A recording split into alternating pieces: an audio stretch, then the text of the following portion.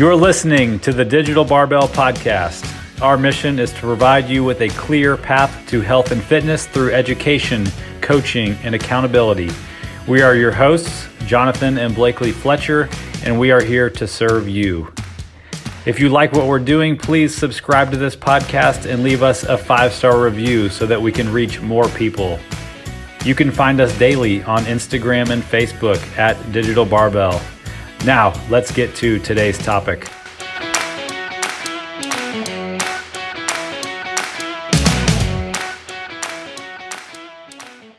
All right, guys, welcome to episode number 64 of the Digital Barbell Podcast. Thank you guys for being here, for tuning in, for listening, for watching, all of the above. We're grateful to have you, so thank you. So we don't have a sponsor for this episode. We have kind of a carryover sponsor from a couple of weeks ago. And I don't want to get into the details, if I'm being honest with you. You do or you don't? I don't. We're still dealing with banks. Oh, no, they're not a sponsor. They're a rejected sponsor. They've been rejected as a sponsor. Yeah, we're still dealing with that. I'm going with the mattress system. Oh, yeah. Yeah, I'll put all of our money. What's the mattress name? Serta Perfect Sleeper. Yeah. They're going to be our new sponsor. We're doing our checking and our savings with Serta. So yeah, that's what's going on with that. We've got a special episode for you today. We've got an interview with the coach that I hired over the summer to do coach me through the cut that I went through. So look forward to that. It was a really good interview. But before we get to that, we definitely have some announcements that we want to get to. So last month was supposed to be the last time that we released our 3 12-week workout programs, Body, Built, and Basics. But we're bringing them back for one final month. One last hurrah before they are retired for good. Mm-hmm. This is also going to be not only your last chance to join the programs, but to get a free month of nutrition coaching with Haley or I. The programs are already an amazing deal. It's a one-time cost, $249 for Body and Basics and $299 for Built. And those all three include one free month of one-on-one nutrition coaching, which is normally $197 on its own. So you don't have to be a math major to figure out this is a pretty good stinking deal. Who are these things for? Basics is a 4-day per week dumbbell strength program. This is fantastic for people who just want to build basic strength that are fairly new. They have a limited amount of equipment. Maybe they're new to weightlifting and they've been intimidated by it in the past. You're going to get a coach who's going to watch everything you do. You're going to get a coach who helps you progress in weight, make sure you're doing everything correctly and safely. Who is Built for? Built is for people who already have a good base of experience with barbell lifts. This is also a 4-day per week program. It can be done in a commercial gym or it can be done at a home with like a full garage gym setup. Same deal. You get 100% coaching through all 12 weeks. You're going to know what to do. You're going to know that you're doing things correctly and you're going to get strong quickly. And then we have Body, the 5-day per week combo, the combo meal training program. This is the best of strength training, bodybuilding, and CrossFit style conditioning in a 5-day per week setup. Same deal as the other two programs. You're going to get a coach. You're going to know what to do. You're going to have everything right there in the app. This is perfect for people who have done things like group classes before or maybe apps, and like maybe they did a little bit of progress, but they never were really sure if they were doing things right. They were maybe getting hurt because they had poor form. They didn't know what weights to use. They just kind of like never made a lot of progress. This program would be awesome for them. So also with the free month of nutrition coaching. So if you've been on the fence, this is the last chance. The workouts start for this round on September 7th, which is the first Monday. Yeah, of it's the actually month. Labor Day, but yeah, that's fine. We can still get started. We can still labor on Labor Day. I never understood that when I worked in construction. People would take Labor Day off. I'm like, it's labor. It's labor. Let's do some labor. Let's celebrate it with some labor. But anyway, this podcast is coming out on Thursday, August 2nd. You have until Sunday before the program starts to register. So you need to head to our website, click on any of the programs, and join right there. That's how you do it. Right. If you have any questions about which program is right for you, just send us a message and we'll walk you through it. I also think Monday might be the 6th. Monday is the 6th. I could be the wrong. Yeah, you could be. You could be right. Yeah. My phone is turned off right now, or I would open my calendar and check. Anyways, the first Monday of the month is when the workouts start. So That's enough announcing and selling. Let's get on to today's episode with nutrition coach, registered dietitian, and pretty cool guy, Matt McLeod. Matt McLeod is a registered dietitian, a former natural bodybuilder, a professional fitness and nutrition coach, amateur furniture assembler, and the inventor of the beverage trifecta. Welcome to the podcast, Matt. Thank you, man. That's for sure the best intro that I've ever had. So yeah, thank you. I appreciate that. So let's get right into the important stuff first and tell everybody what the beverage trifecta is. Okay. So if you're ready for your life to be changed, make sure you listen closely. All right. So the trifecta just happened naturally because one of my favorite hobbies is going out to eat. I love going out to dinner. I love hanging out with friends, family. Beautiful women. It's just like, I love going out to eat. And so what I realized is that every time that I went out to eat, I would order 3 different drinks. And the drinks that I would order would be a water, a Diet Coke, and then usually some type of alcoholic beverage. And what I realized, and then of course, using my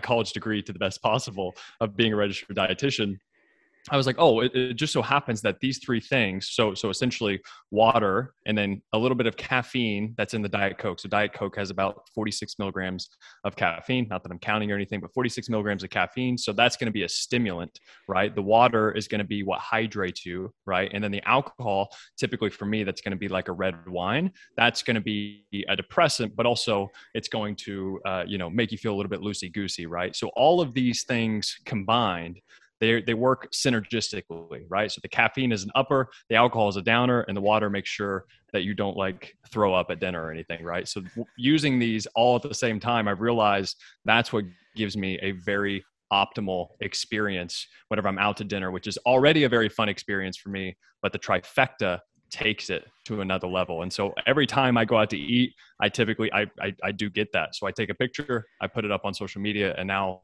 everybody, whenever they go out to eat, they send me that as well. And I couldn't be more excited about it. You know, when you study business, they tell you to try to make your niche as small as possible. Have you ever considered just making your website specifically about clients who want to partake in the trifecta? It's a part of it. Like, you know, what's interesting is like this could make it into a broader topic, but I heard something the other day, and it was basically live the way that you want others to live, right? So instead of me like preaching to people or trying to be their guru or anything like that, it's just like my way of teaching others is just like, hey, this is how I do it. This is working for me. So maybe it can help you as well. And so I try to practice what I preach, right? Like that's the thing with all of my content and stuff, all of the ideas, everything, my podcast, everything is all selfish. It's all because it's what I'm trying to figure out myself. And I've just been lucky enough to have the background knowledge with my nutrition degree, and then also some experience with people, and then also my own anecdotal evidence throughout the years. Like I'm trying to figure this stuff out too actively. And luckily I just have those other things that allow me to communicate it in a somewhat smart sounding way to other people so that it can help them as well. So yeah, I mean, it's funny you say that about the niche, because it just my niche is myself. And I think that you can't have any better niche than that, to be honest. Basically what you're talking about is being your authentic self. And I've never really understood people that, I mean, there's just people you meet that, you know, they're liars and they're not being themselves. And I've never understood how somebody can maintain that as a facade. Like, aren't you afraid you're going to trip up and you go down this path of pretending you are somebody you aren't? So it's just, I've never understood that, how people can do that. So putting yourself out there is always the best bet. You know what it is, and I don't think it's most of the time people aren't trying to be, like con artists or anything like that. I think what happens is that people see other people in the industry that are living the life that they want to live, or putting out content that they think is similar to the content that they want to put out.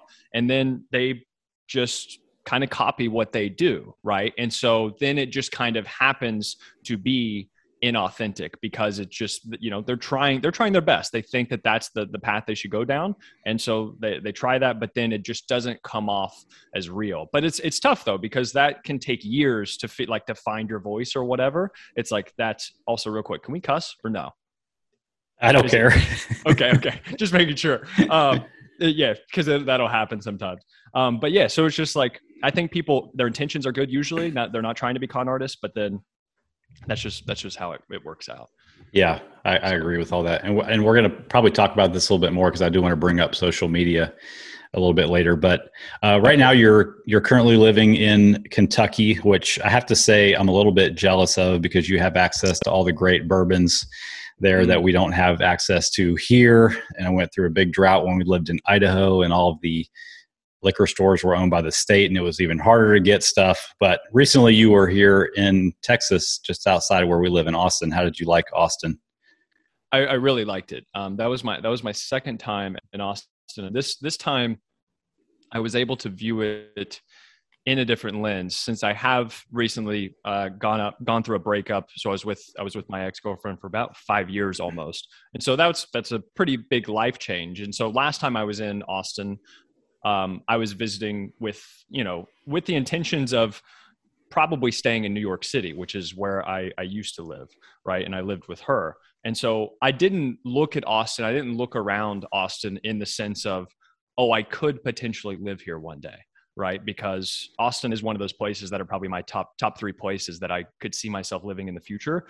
And since going through this breakup, this next time that I just went here recently, I was able to view it in a different lens. And so I was able to keep my eyes open a little bit more and just notice the people and notice the restaurants and notice the scenery and just kind of get a more of a feel of the city. And I was also there for about a week.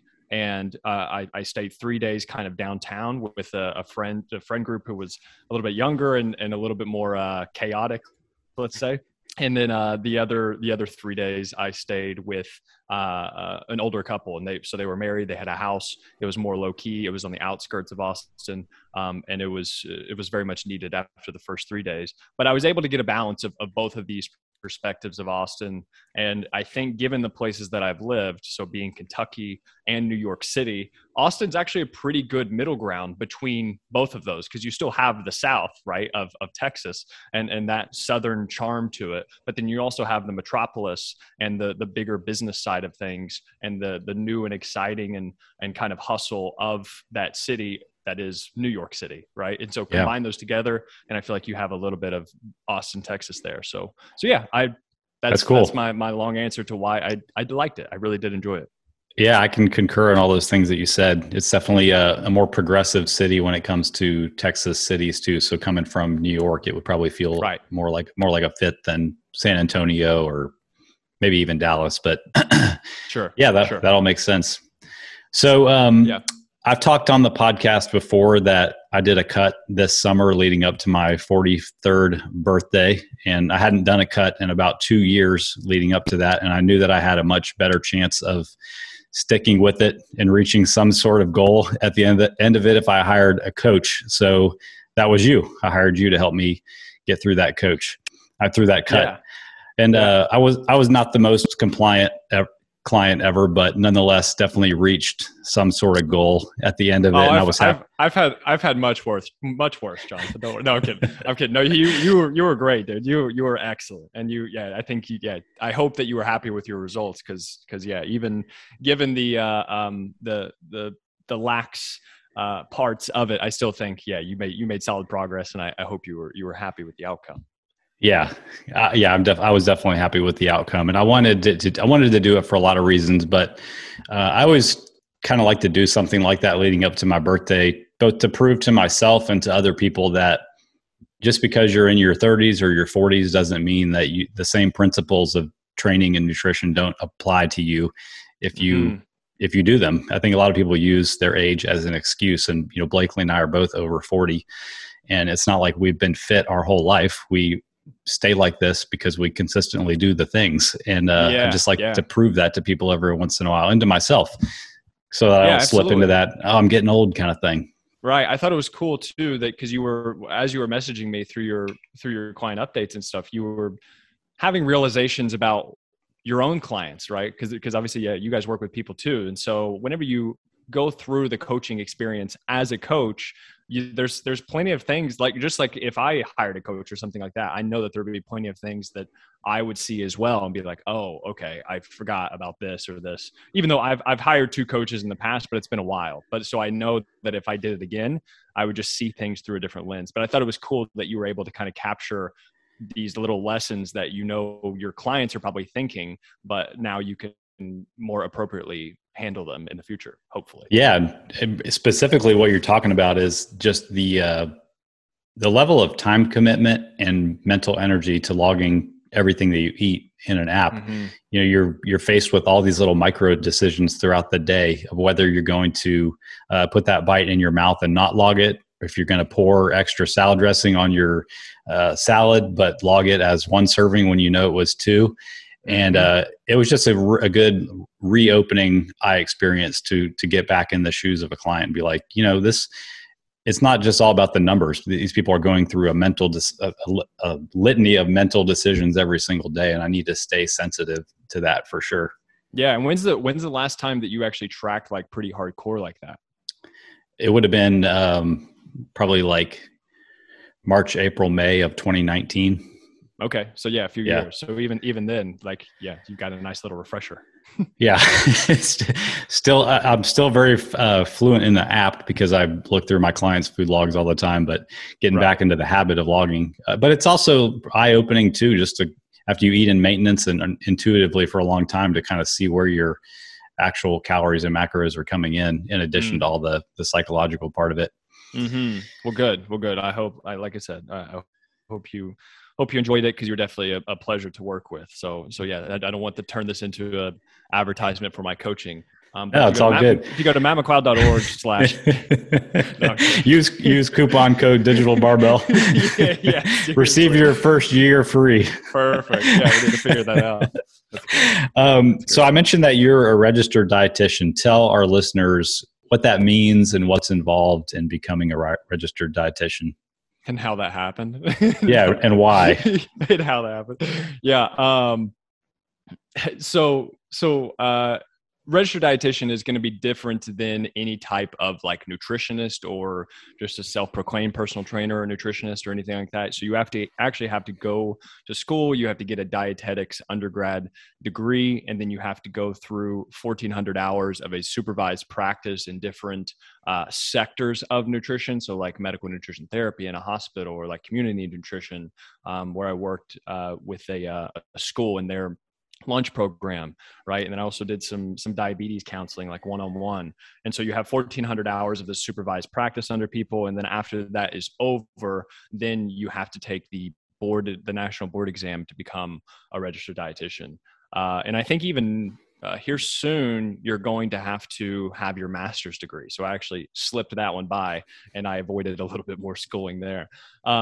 So yeah, it's just there's a little bit more to it than somebody can't legally say that they're a registered dietitian unless they actually are. It's like the same thing as a nurse, right? You can't say you're a nurse unless you actually have the credentials to do so. However, you can say that you're a nutritionist or something like that, or some type of variation without any actual credentials. And it's just, you know, that's just the reality of it is. It's just, I'm not saying that there aren't nutritionists that aren't better than certain registered dietitians I know, because there definitely are, and vice versa. But however, most of the time, at least, you know, if you go with a registered dietitian, they're going to have some type of filtering and things like that. But yeah, I chose the registered dietitian route because I was too stupid to become a physical therapist. Actually, that's what it was.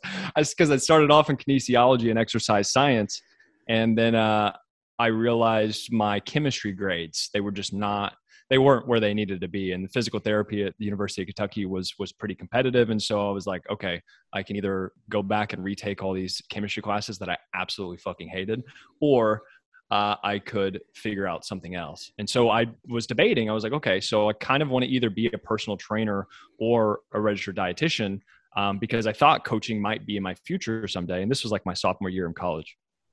And then I realized, I was like, well, I don't need an exercise science degree to become a personal trainer, right? Like I can go work at LA Fitness or something just by taking some other random exam, right? That doesn't require 4 years of my time.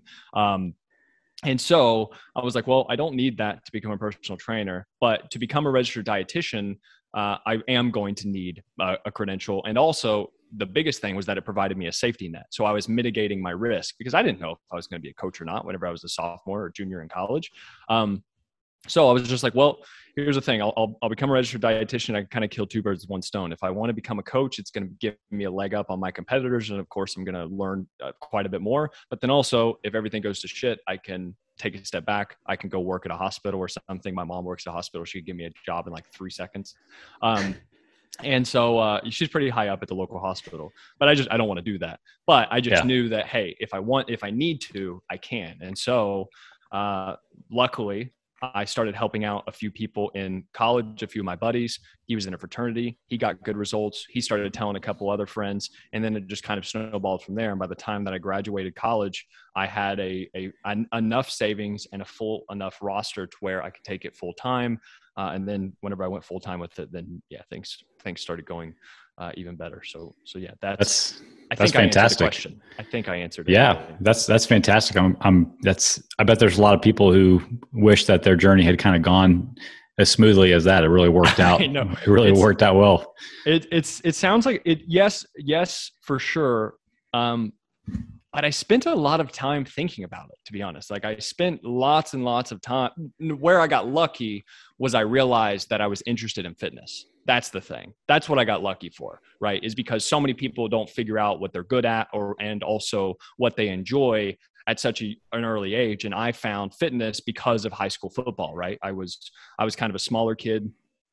Just kind of tall and lanky, and I wanted to get bigger, stronger, and faster for football. And so that's whenever I got introduced to weightlifting, and then I started to see results there. I started to get bigger and stronger and faster. I started noticing other people noticing me, and then I realized, okay, the more that I learn, the better results that I can get. Because I was a natural athlete. I wasn't taking drugs or anything. I was like, the more that I learn, the bigger that I can get, the stronger, et cetera, et cetera. And so that kind of general quest for knowledge then turned into, hey, why don't I just I'm really enjoying doing this on my own with no, real benefit from it, no monetary benefit from it at least. And so why not just keep pursuing this? And so I found that. Then I became known as like the fitness guy or whatever in my friend group. And then it just kind of snowballed from there. So yeah, I think in that aspect, I really got lucky finding something that I liked. Heck yeah. Yeah, for sure. This is a really good segue because, looking at your website, you've got a lot of, and just your experience in general, you have a great balance between, the formal education side and the practical experience, both in the training and on the nutrition side with people in real life. So let's pull out a common topic and hear from somebody who has the perfect balance of both the book smarts and the street smarts and get your opinion on it. All right. Okay. Let's do it. So what exactly is the deal with the possibility of women in particular getting bulky versus toned when it comes to lifting weights and their nutrition, how it all ties together? Mm-hmm. Like from the mouth of Matt. From the perspective of like women who think that if they lift weights, they're going to get bulky and heavy, or what exactly? Is that what you're saying? Yeah, that's what I'm asking. And they want to get toned. They don't want to get bulky. Sure. Right. So with men and women, what we have to realize is that women and men, might be surprising to some people, men and women, at least from what I know, I don't want to claim that I'm super up to date on research and things like that, but I do still try to follow along with the people who are. But men and women, they both, their ability to grow muscle mass actually isn't too far apart, actually, right? I know a lot of people go towards the testosterone argument and things like that. And don't get me wrong, that definitely does play a difference. But the biggest difference between men and women is that women, so men's starting point is here, right? And then women's starting point is here, right? So women are just born naturally with less muscle mass than men, right? And so them, even if you have a guy and a girl lifting the exact same and everything, all the other variables are the same for 2 years, the guy is still going to have more muscle mass simply because he was born with more. And of course, there's a spectrum. This is more of a generalization. However, for the most part, women are going to have less muscle mass than men. So I say that because in the sense that it's going to be hard for you still to build muscle mass simply just because you're at a disadvantage from the get-go. But my thing is just like that's always been with this is just try and see what happens. And I can promise you probably 9 out of 10 people are going to be very happy with the result of lifting weights and just what it does overall for their body. And usually the reason why women tend to feel bulky they feel bulky and not toned whenever they start lifting weights is maybe that they don't watch their diet either. They just start to eat more and maybe they're exercising more. So maybe their appetite's getting up a little bit. And so they just tend to eat more in general. So my bet would be that there would be a correlation between how much they're actually eating and then also lifting weights as well. And then they just kind of contribute that to the weights as opposed to, or maybe, you might be gaining a little bit of fat and muscle, right, together. And so that's where the bulkiness can come from. But I would bet that if women would build muscle and also lose fat, that's kind of the toning look that they're looking for. And probably they would be happier with that. And then the last thing with this is just like, stop lifting weights. If you just so happen to wake up one day and you are bulkier than you want, and it's not because you have a little bit more body fat than you want, then just stop lifting weights. Your muscle will atrophy. It'll go away. And then that's like, it's the easiest thing to do. Just don't lift weights and you'll be fine. Right. In fact, like just go run or something, and it'll maybe even go away faster or something. Right.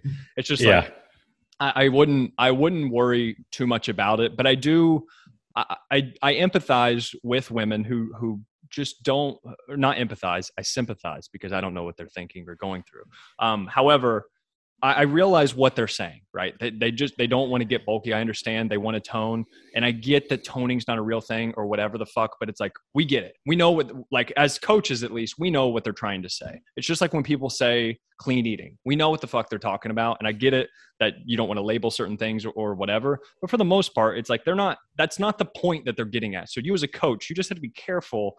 Just like you're solving a non-problem. I get it that you're trying to educate them. However, like berating them or being condescending or calling them stupid or something because they said toning instead of muscle hypertrophy or something, right? It's just like, it's not helpful. So I think that what is helpful is hopefully what kind of I just said. And so it's just like, and worst comes to worst, just stop lifting and you'll be okay. And even just bringing the awareness that the nutrition side of it is such a big component. Like a lot of people, this probably goes for men and women, think that, as long as I'm doing the part in the gym, I'm doing it, but not realizing that, that's only, 25 to 50% of the effort, and that the nutrition is really going to control so much of how your body changes, whether you're lifting or weights or not. So just to 100%. Put men and women's mind at ease. There's not much chance of a huge physical change, positive or negative, happening in your body unless you include the nutrition part of what you're trying to do also. Yeah. I know that's with the percentage wise with nutrition or training. I'm just like, it's 100% nutrition and 100% training because they do different things, right? It's just like, you can't assign a percentage to either one, but it's just like, yes, of course you can't, the thing is you can't eat your way to more muscle mass, right? If you don't lift weights and you just eat more, it's going to be partitioned to fat, right? Not muscle. And so ideally it's like, this is how to make sure you don't get bulky or you want to get toned or whatever. It's just like, one, probably hire a coach. And then two, just the more closely you monitor things, the better off you're going to be. Like if you're just monitoring progress and what things are happening, you can manipulate whichever direction you want to go. And again, you have the fail safe of just stop lifting if you really feel like you're getting too bulky. Yeah. And all this stuff happens slowly. If there's no chance you wake up one day and you're like, shoot, I got too jacked. Yeah. I'll let you know when that happens. If there'd be a lot more jacked people walking around. That's for sure. Yeah, absolutely.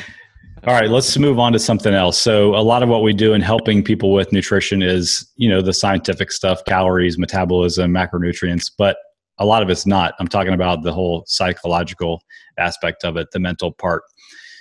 So why is making changes to your nutrition so hard when it comes to the mindset side? How's that for a small question? Yeah. No, I like it though. Why is it so hard? Because food is delicious and we're lazy, and we're evolutionarily wired to crave hyper palatable foods, very energy dense foods.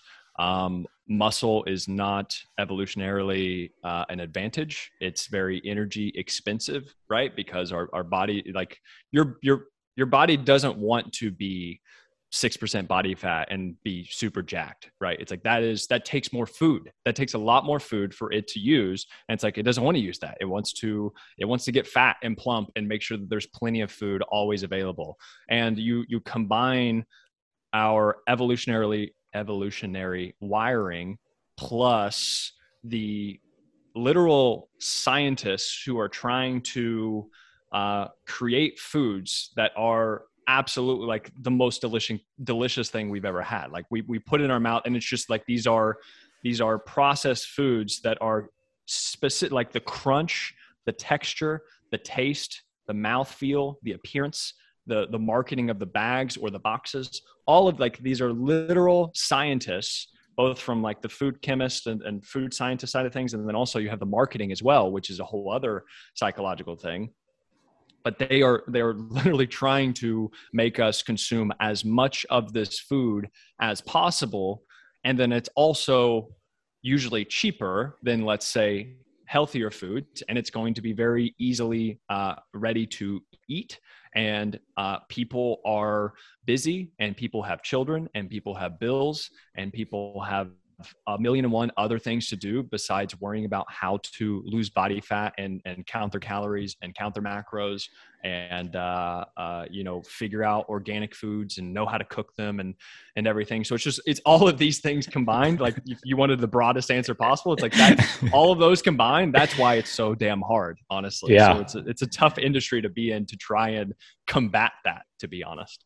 Yeah. And you didn't even bring up, kind of the non-food psychology part of it, maybe the part of nutrition and psychology that ties into the deeper underlying motivations of people and coping mechanisms and and behavior change in general. Like you have all these issues which are tough enough to start with, and then you have all the things that you just mentioned, making it even more difficult when you do decide that you're ready to try to make a behavior change. And you have parents who don't know anything about this stuff either, raising kids, and they're just passing along those bad habits to their children. Again, it's like the parents are probably trying to pay their bills. They're probably most Americans, and like coming from Kentucky, it's like, trust me, I get it. Like what part of my food rotation was going to food deserts, like going to very rural Kentucky where these kids, like we brought them lunch every single day for their lunch program, and the kids would show up without shoes on, with dirt on their face. Like this is going to be their best meal that they had that day. Right. And they're going to they even want some to take home for later on for dinner and things. Right. And so it's just like, you think they're worried, they're concerned about trying to figure out the latest research on food and make sure that the food is macronutrient balanced and organic and all these things. Dude, just like they're just trying to survive. A lot of people, they just have so many other things to worry about than this. And then, not to even mention the coping mechanisms that go along with this, that food can serve with these individuals, with any affluent or, impoverished. Like it's both of them it's fucking hard, man. Because also, lastly, we do this every day. It's a habit you have to do every single day, right? No matter what you are eating unless you're fasting, but if you're fasting, then this probably is a non-issue, but it's just like, or you're on the show alone. Yeah, exactly.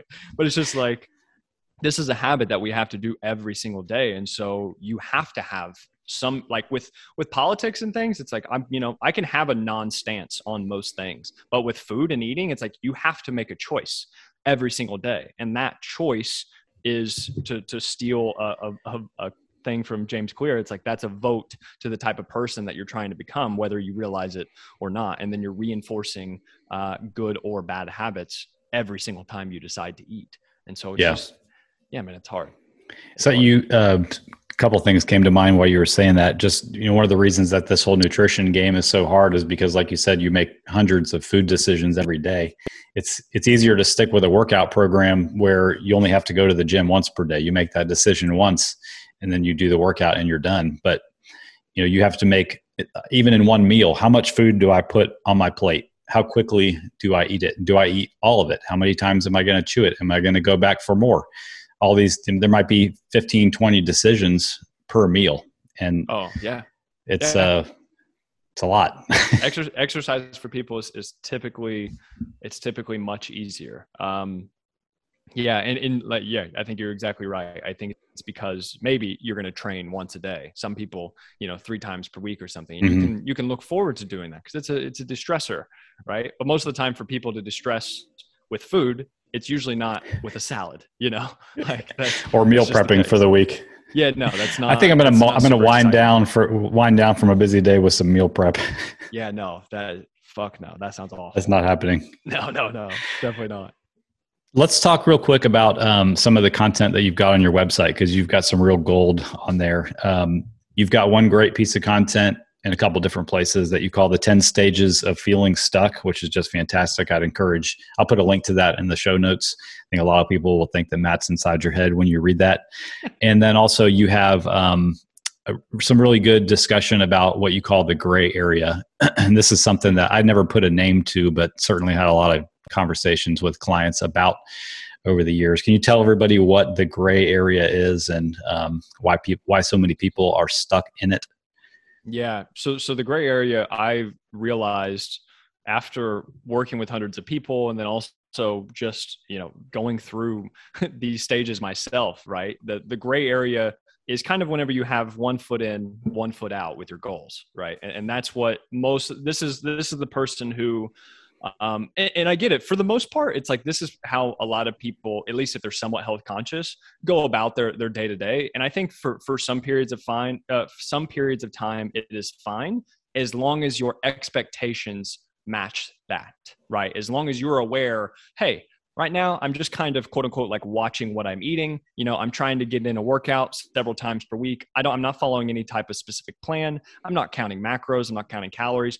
I'm just kind of watching what I eat. I'm doing my best. And that's fine. I've got other priorities right now that aren't fitness. But what happens and why the gray area can suck is when there's a mismatch between your expectations and what you're actually doing, right? So if you're just kind of quote unquote like watching what you eat and just nonchalantly going to the gym here and there, you're not following any real plan or anything like that, yet your expectations are, oh, I'm going to try and lose a pound of fat per week, right? Or I'm going to try and build some muscle, or I'm going to try and get a lot stronger on these lifts, right? It's like, that's where the gray area can be tricky. And the gray area is whenever people have 1 foot in, 1 foot out, they're kind of half-assing their goals. And so what I say on my coaching page, I was like, hey, if you want these results, it's like, let's stop half-assing this. Let's not be in the gray area. It's either you're all in or you're all out. Right. So we have to choose one or the other. And so if you're all in, like, let's do this. Let's get out of the gray area, and it's either black and white. Right. And so that's whenever you can actually make the decision.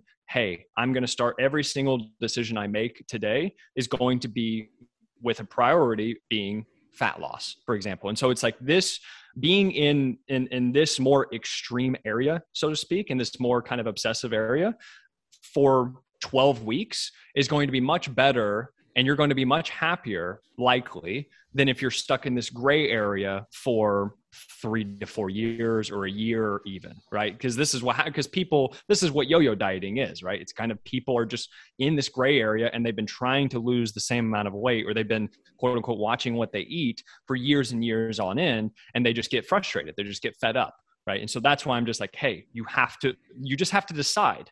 That's all it really comes down to is, hey, this is the decision. And it just so happens that it's much easier to make that decision whenever you're accountable to somebody else other than yourself, because it's very, very difficult to try and do this stuff. Again, talking about everything that we just talked about, it's very hard to combat all those things. One, especially whenever you don't have the knowledge, but then two, if you're only accountable to yourself, because as everyone probably knows, we are very good at self-rationalizing our way out of that salad and then getting the burger and fries over and over and over again, right? And so that's kind of what I mean by the gray area. I want you to get specific with your goals, because that's the biggest thing with the gray area, is that there's a lot of ambiguity, and ambiguity allows us to slip on our goals because we don't have any specific goals. So if we don't have specific goals, we can't fail, right? But you also can't succeed, So that's stuck. That's kind of the problem. You're stuck in this gray area, and that's what ends up making people so frustrated months and months, years and years on end. So it's just like, hey, let's fucking just buckle down for 3 months, 6 months, and let's get this over with. Let's try and get this over with. And then ideally we can transition into more of some type of sustainable eating, where maybe you're not actively trying to lose fat or build muscle. You're just kind of living life. However, there's certain things that you can monitor to keep your certain feedback mechanisms that you can keep yourself in check, so that you don't end up gaining the weight again. And ideally, everything that you learned within those 3 to 6 months, you can then use at least pieces of those habits and skills so that you can sustain that lifestyle, as long as you want. Yeah, that makes complete sense. I'm in total agreement with all that. I think one thing about being out of this gray area and being on one side or the other is, and maybe this happens more, or you're less likely to fall in this trap if you have a coach, but even if somebody decides they're going to get out of the gray area, go over to the commitment side, if they don't have some accountability, it doesn't have to be they're paying a coach, but some sort of accountability, that it's going to be tough to stick with that the first time that you slip up. And I know you and I have talked about this before, but we're all going to mess up at some point, just like I messed up many times during my cut. But the key is to don't fall into that all or nothing trap and get right back on track. I still think that that's one of the most, if not the biggest thing that holds people back, even when they do make the decision to be committed and be on one side of the line. I'm assuming this is something you deal with your clients all the time also. Yeah. I mean, that's 100% what it is. It's just that I've joked around about, like, my job is literally just the art of getting people back on track. Like, that's all it is. It's just the art of consistency, because it's just like, what you need to do. You're a coach, damn it. Like, what you need to do. I'm just here to make sure you keep doing it and you hit more than you miss. That's essentially all it comes down to. And that's what you're talking about with the all or nothing mentality. The reason that gets so many people is because they can go through these periods of, I'm going to buckle down, and then buckling down lasts until Friday, right? And then Friday comes, and then Friday happens, and then also Saturday happens, and they're just like, okay, screw it, I'll start back up on Monday. And then you just keep recycling, rinse and repeat this cycle, and that's how you end up spinning your wheels. That's how you don't end up making actually any progress. So it's just like, you have to, with the accountability, it's like you just have to figure out how to hit more than you miss. And the biggest thing with that is just trying to fail fast and getting back on track as quickly as possible after you screw up, because you're going to screw up, and that's okay. That's totally fine. That one meal or even a couple meals, that's not what's going to do you in. What's going to do you in is, missing 3 out of 7 days of the week and doing that every single week, and then possibly longer as well. So it's just like, how can we eliminate that, how can we miss smaller? And what I mean by that is, for an example, how can we, instead of, like, if you typically go until Friday, and then that's whenever your diet blows, and then you don't get back on track until Monday. So you miss on Friday, Saturday, and Sunday. Well, progress the next week, even if you went Friday and Saturday and you missed both Friday and Saturday, but then you got back on track on Sunday, right? Then you only missed 2 days. Well, that's still progress, right? That's still going to be progress. And then next week, what if you just missed on Saturday, for example, right? And so progress is going to be even better. But then what about if we planned in a free meal or something like that, right? On Friday night, so that you could kind of get that out, so you could get a little bit of a psychological boost. You can not worry about tracking that meal. You can go out, you can have fun, you can enjoy yourself, you can get some things that you've been craving. But then right after that one meal, you got back on track on Saturday morning, for example. And then you nailed Saturday, then you nailed Sunday. And that's how you can start to build some real momentum. So instead of like missing bigger, how can we miss small? And even then, it's like, if you plan it, a free meal is not a miss, right? It's kind of just the next logical step to allow you to keep going and not have giant fuck ups. Yeah. So that's kind of the gist. One of the approaches I take with clients is just reframing the way that they the way they talk about the time frames of being off track. Like if somebody comes to me on a Monday morning check-in and they say something like, I was off track this weekend, I'm ready to get back on track. So in their mind, they have turned 3 days, which, let's be honest, most people include Friday and the weekend. Mm-hmm. They've turned 3 days into one event. I was off track that one event. And I help them try to reframe the fact that, like, at any point during those 3 days, you have the opportunity, just like you said, to miss small and get right back on track. If you continue to lump multiple decisions and days together as if they all have to happen together, you'll never be able to actually get back on track after making one bad decision. You have to decide that every single decision is an independent event where you do have the opportunity to make the next right choice, no matter how bad the choice was before. Yes. And, people will lump weeks, months, years into these timeframes when actuality it was thousands of decisions that could have been changed at any time. So right. I think we're talking about the same thing. At any moment you have, and not even just like days or hours or minutes or whatever, it's at any moment you have the opportunity to begin again, right? Like you have the opportunity to get back on track whenever you want. And what you said is exactly right. This is not a domino effect, right? This is how people tend to treat these choices. You have the one choice, you knock over that one domino on Friday, and then so automatically Saturday and Sunday has to happen as well. But that's just simply not the case. You have a big line of dominoes, right? It's like that. They don't have a domino effect. You have an opportunity at every single one of those dominoes to then prevent the domino effect from happening, right? And so I think that whenever people can realize and have that liberating moment where they're like, hey, I'm in control here, and I'm going to stop kind of telling these stories to myself that okay, I need to wait until Monday so that I can really buckle down and get back. It's just like, don't put so much pressure on yourself. Like it's fine. Like just if you had the meal, if you had the screw up, it's cool. Just get back on track as quickly as possible, and you're going to be okay. And just continually keep doing that over and over and over and over again, and try to not judge yourself so much, because that's also what people can do as well. They're like, oh, I've already screwed up this whole week, so I'm just going to keep doing it as well. It's like the past does not exist and the future is only an anticipation, right? So we just have now. Not to pull out my Zen hat on you, but yeah, that's how it is.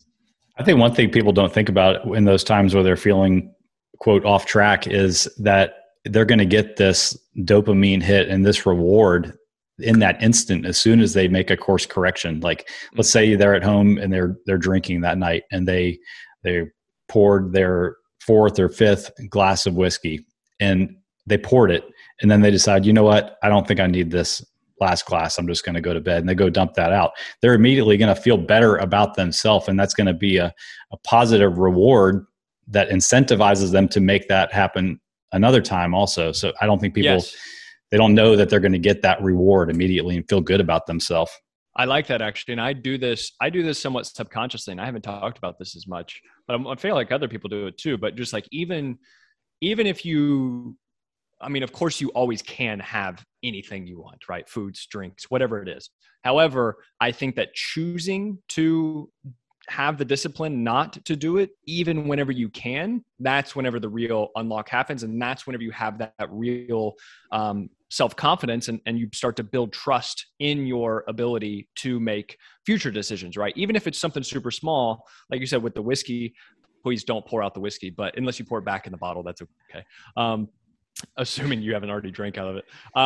But yeah, pour it back in the bottle, save that. But it's just like, even with a cookie or something, like, it's like, I've been eating Oreos, right? Just crushing some Oreos. And then I have the Oreo in my hand and I'm about to take a bite. And then I'm like, this is a moment for me to flex my discipline muscle. It's like, I really want to eat this cookie, but right now I'm going to choose not to do that. And just even that one little decision of, nope, I'm good, I'm going to put it back in there. That is a little bit of that's a win, right? And that is going to go towards your psyche for the future. And so trying to, this is of course, this is a scale. You can take it from that one little cookie, right, to then, also like hiring a coach or something, right? And then all of these decisions can be more regulated like that. However, with even just something as simple as that cookie, or maybe not having that extra glass of wine with dinner, right? Whenever you normally have two, maybe just stick with one that night. And it just takes that little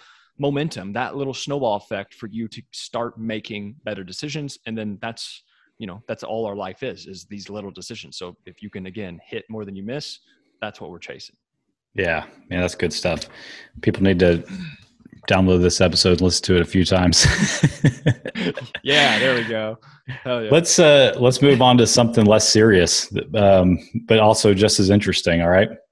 So the very first picture that you posted on Instagram was a very impressive flexing selfie back in 2012 when you were 6 weeks out from a natural bodybuilding show. When did you get bit by the bodybuilding bug? It was that show. That was my, so I've competed in 2 natural bodybuilding shows. One was my freshman year of college, my very first semester in college. And then my last one was my very last semester in college. And so they were about 4 years apart, or maybe 4.5 years. But yeah, first semester and then last semester. So the first one I had no idea what I was doing, right? I did about a 12-week cut. I was already kind of like naturally lean. So it was, it wasn't anything crazy that I had to lose, but I still wasn't anywhere near lean enough for, I was the leanest I'd ever been up to that point, but with bodybuilding shows, with natural bodybuilding shows, you got to be pretty damn lean. But I had a great time and I had a lot of fun, and I came in 4th place. I did pretty good. But it taught me a lot. And I was like, okay, well, I think I know what I need to do. And I was still very much into lifting at that time. And I really enjoyed it. And so then I competed again my senior year in college. And I actually ended up winning that time, because then I dieted for like 20 weeks or 22 weeks or something like that. Got super shredded. I won the overall. And then I won my pro card, and I was standing up on stage with the first place trophy. And I was just like, this is not what I really thought it was going to feel like. And I just, from that moment, I was just like, okay, I'm not going to do this anymore, because my goal was to win the pro card, right? I wanted to win the pro card. And then, like that was kind of my main goal. After that, I didn't know for sure. But so I won, and then it was just kind of somewhat underwhelming. And also, like, you're not making bukus of cash in natural bodybuilding. I don't know if you guys know anything about that, but there's not lots of money and sponsors. There's no Coca-Cola sponsoring your local bodybuilding show. But yeah, so there wasn't going to be a ton of money in it. And then also the guys that I were going to go up against, they could have been mid-30s or something. And just like in natural bodybuilding, unless you have super sick genetics, it's like there's not, because they're all in the pros.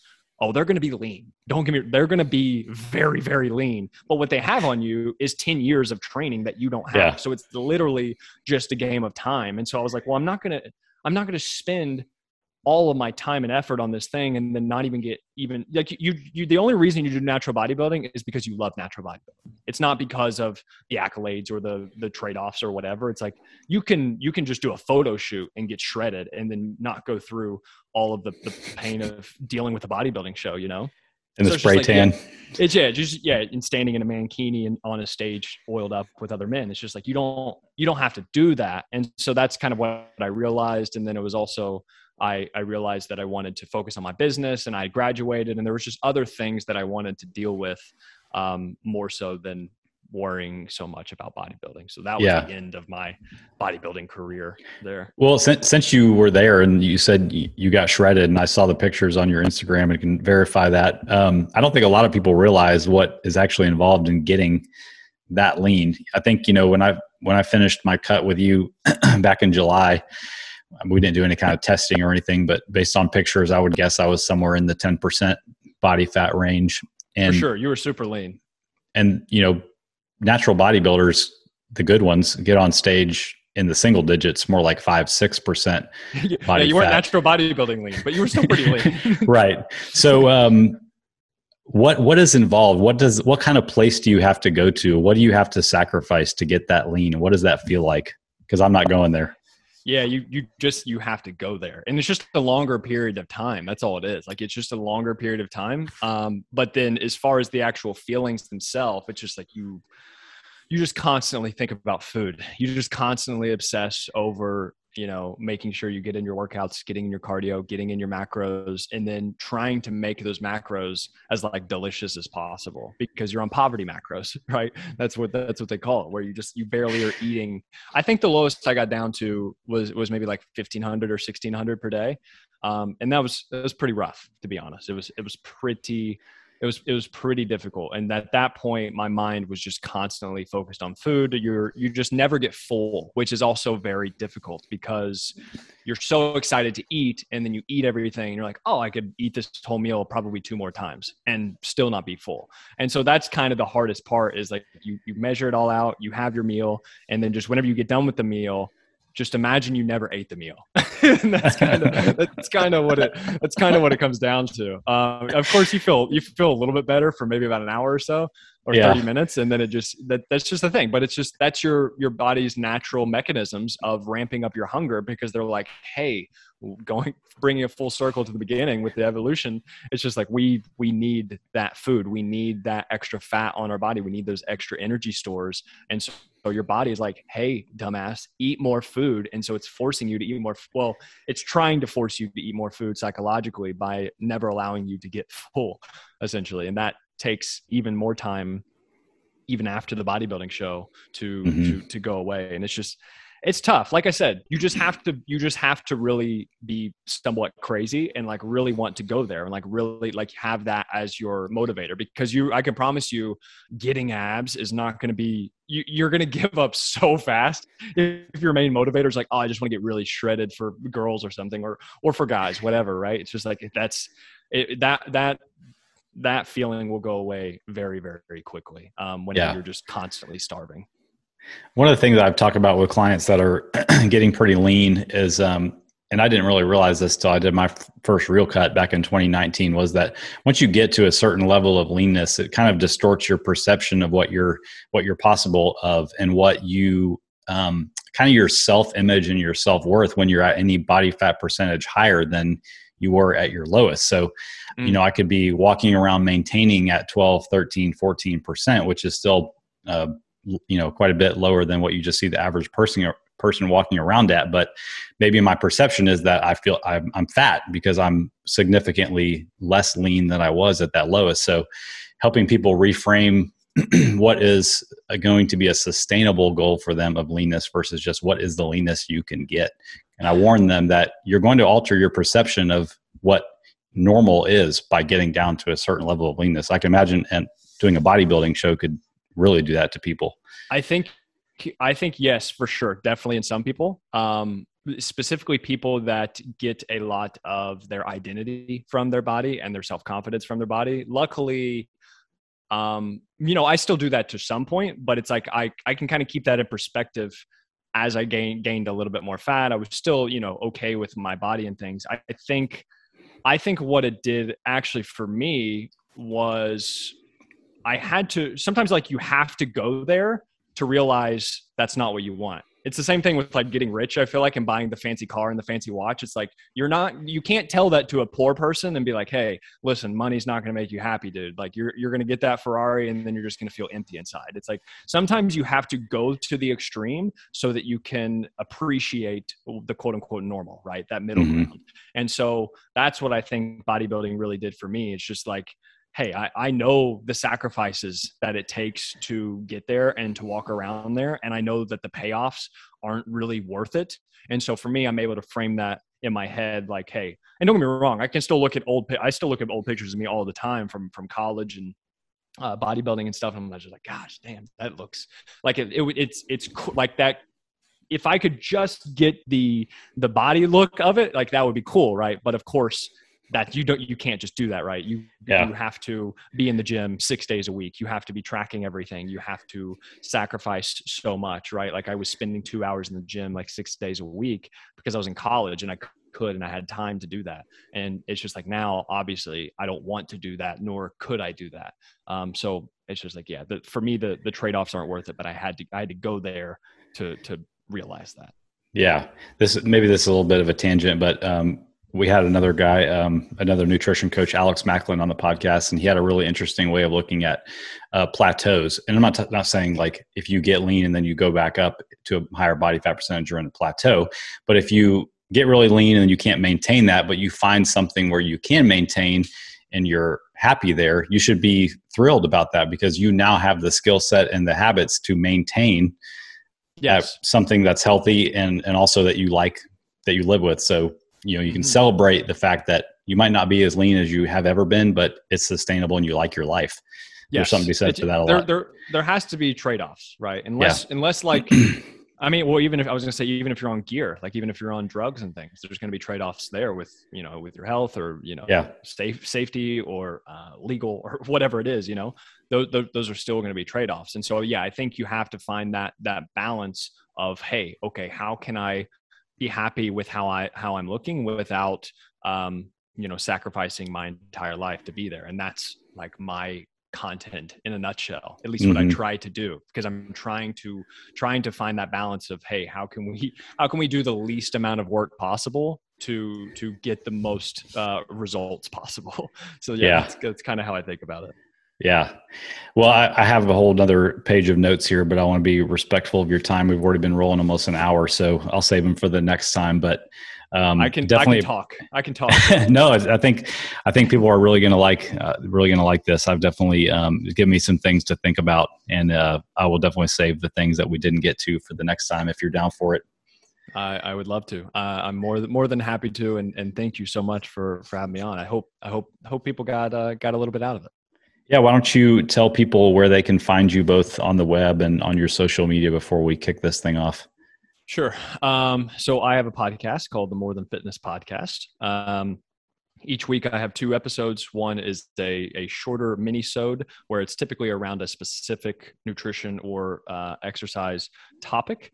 And then I have a guest sometimes, or I do a solo, but when the other longer episodes are going to be more just kind of conversational. And I talk more about life in general, how to live a good life, how to manage priorities, how to manage emotions, how to make better decisions, relationships, whatever it is. It's typically not as fitness focused, hence the More Than Fitness Podcast, right? I talk about what I want to talk about, and that's essentially it. That's the More Than Fitness Podcast. And then you can find me on Instagram as well. I'm usually pretty active there. So that's at Matt McLeod 6. So MattMcleod 6. And you can send me a DM, say hello. My website's mattmcleod.org, mattmcleod.org, because I'm fancy like that. And if you go looking for Matt's podcast, the thumbnail is a picture of him with some sort of furry animal. What is that? It's a sheep in Iceland. It's a sheep. I was in Iceland. I also have longer hair too. Yeah. I'm just like, it's such a good picture. And it's so like, people are always like, oh, it's the sheep guy, And I'm just like, now it's just a branding thing. And I'm just like, fuck it. I'm just going to keep it up there. But yeah, that was on a legit sheep farm in Iceland.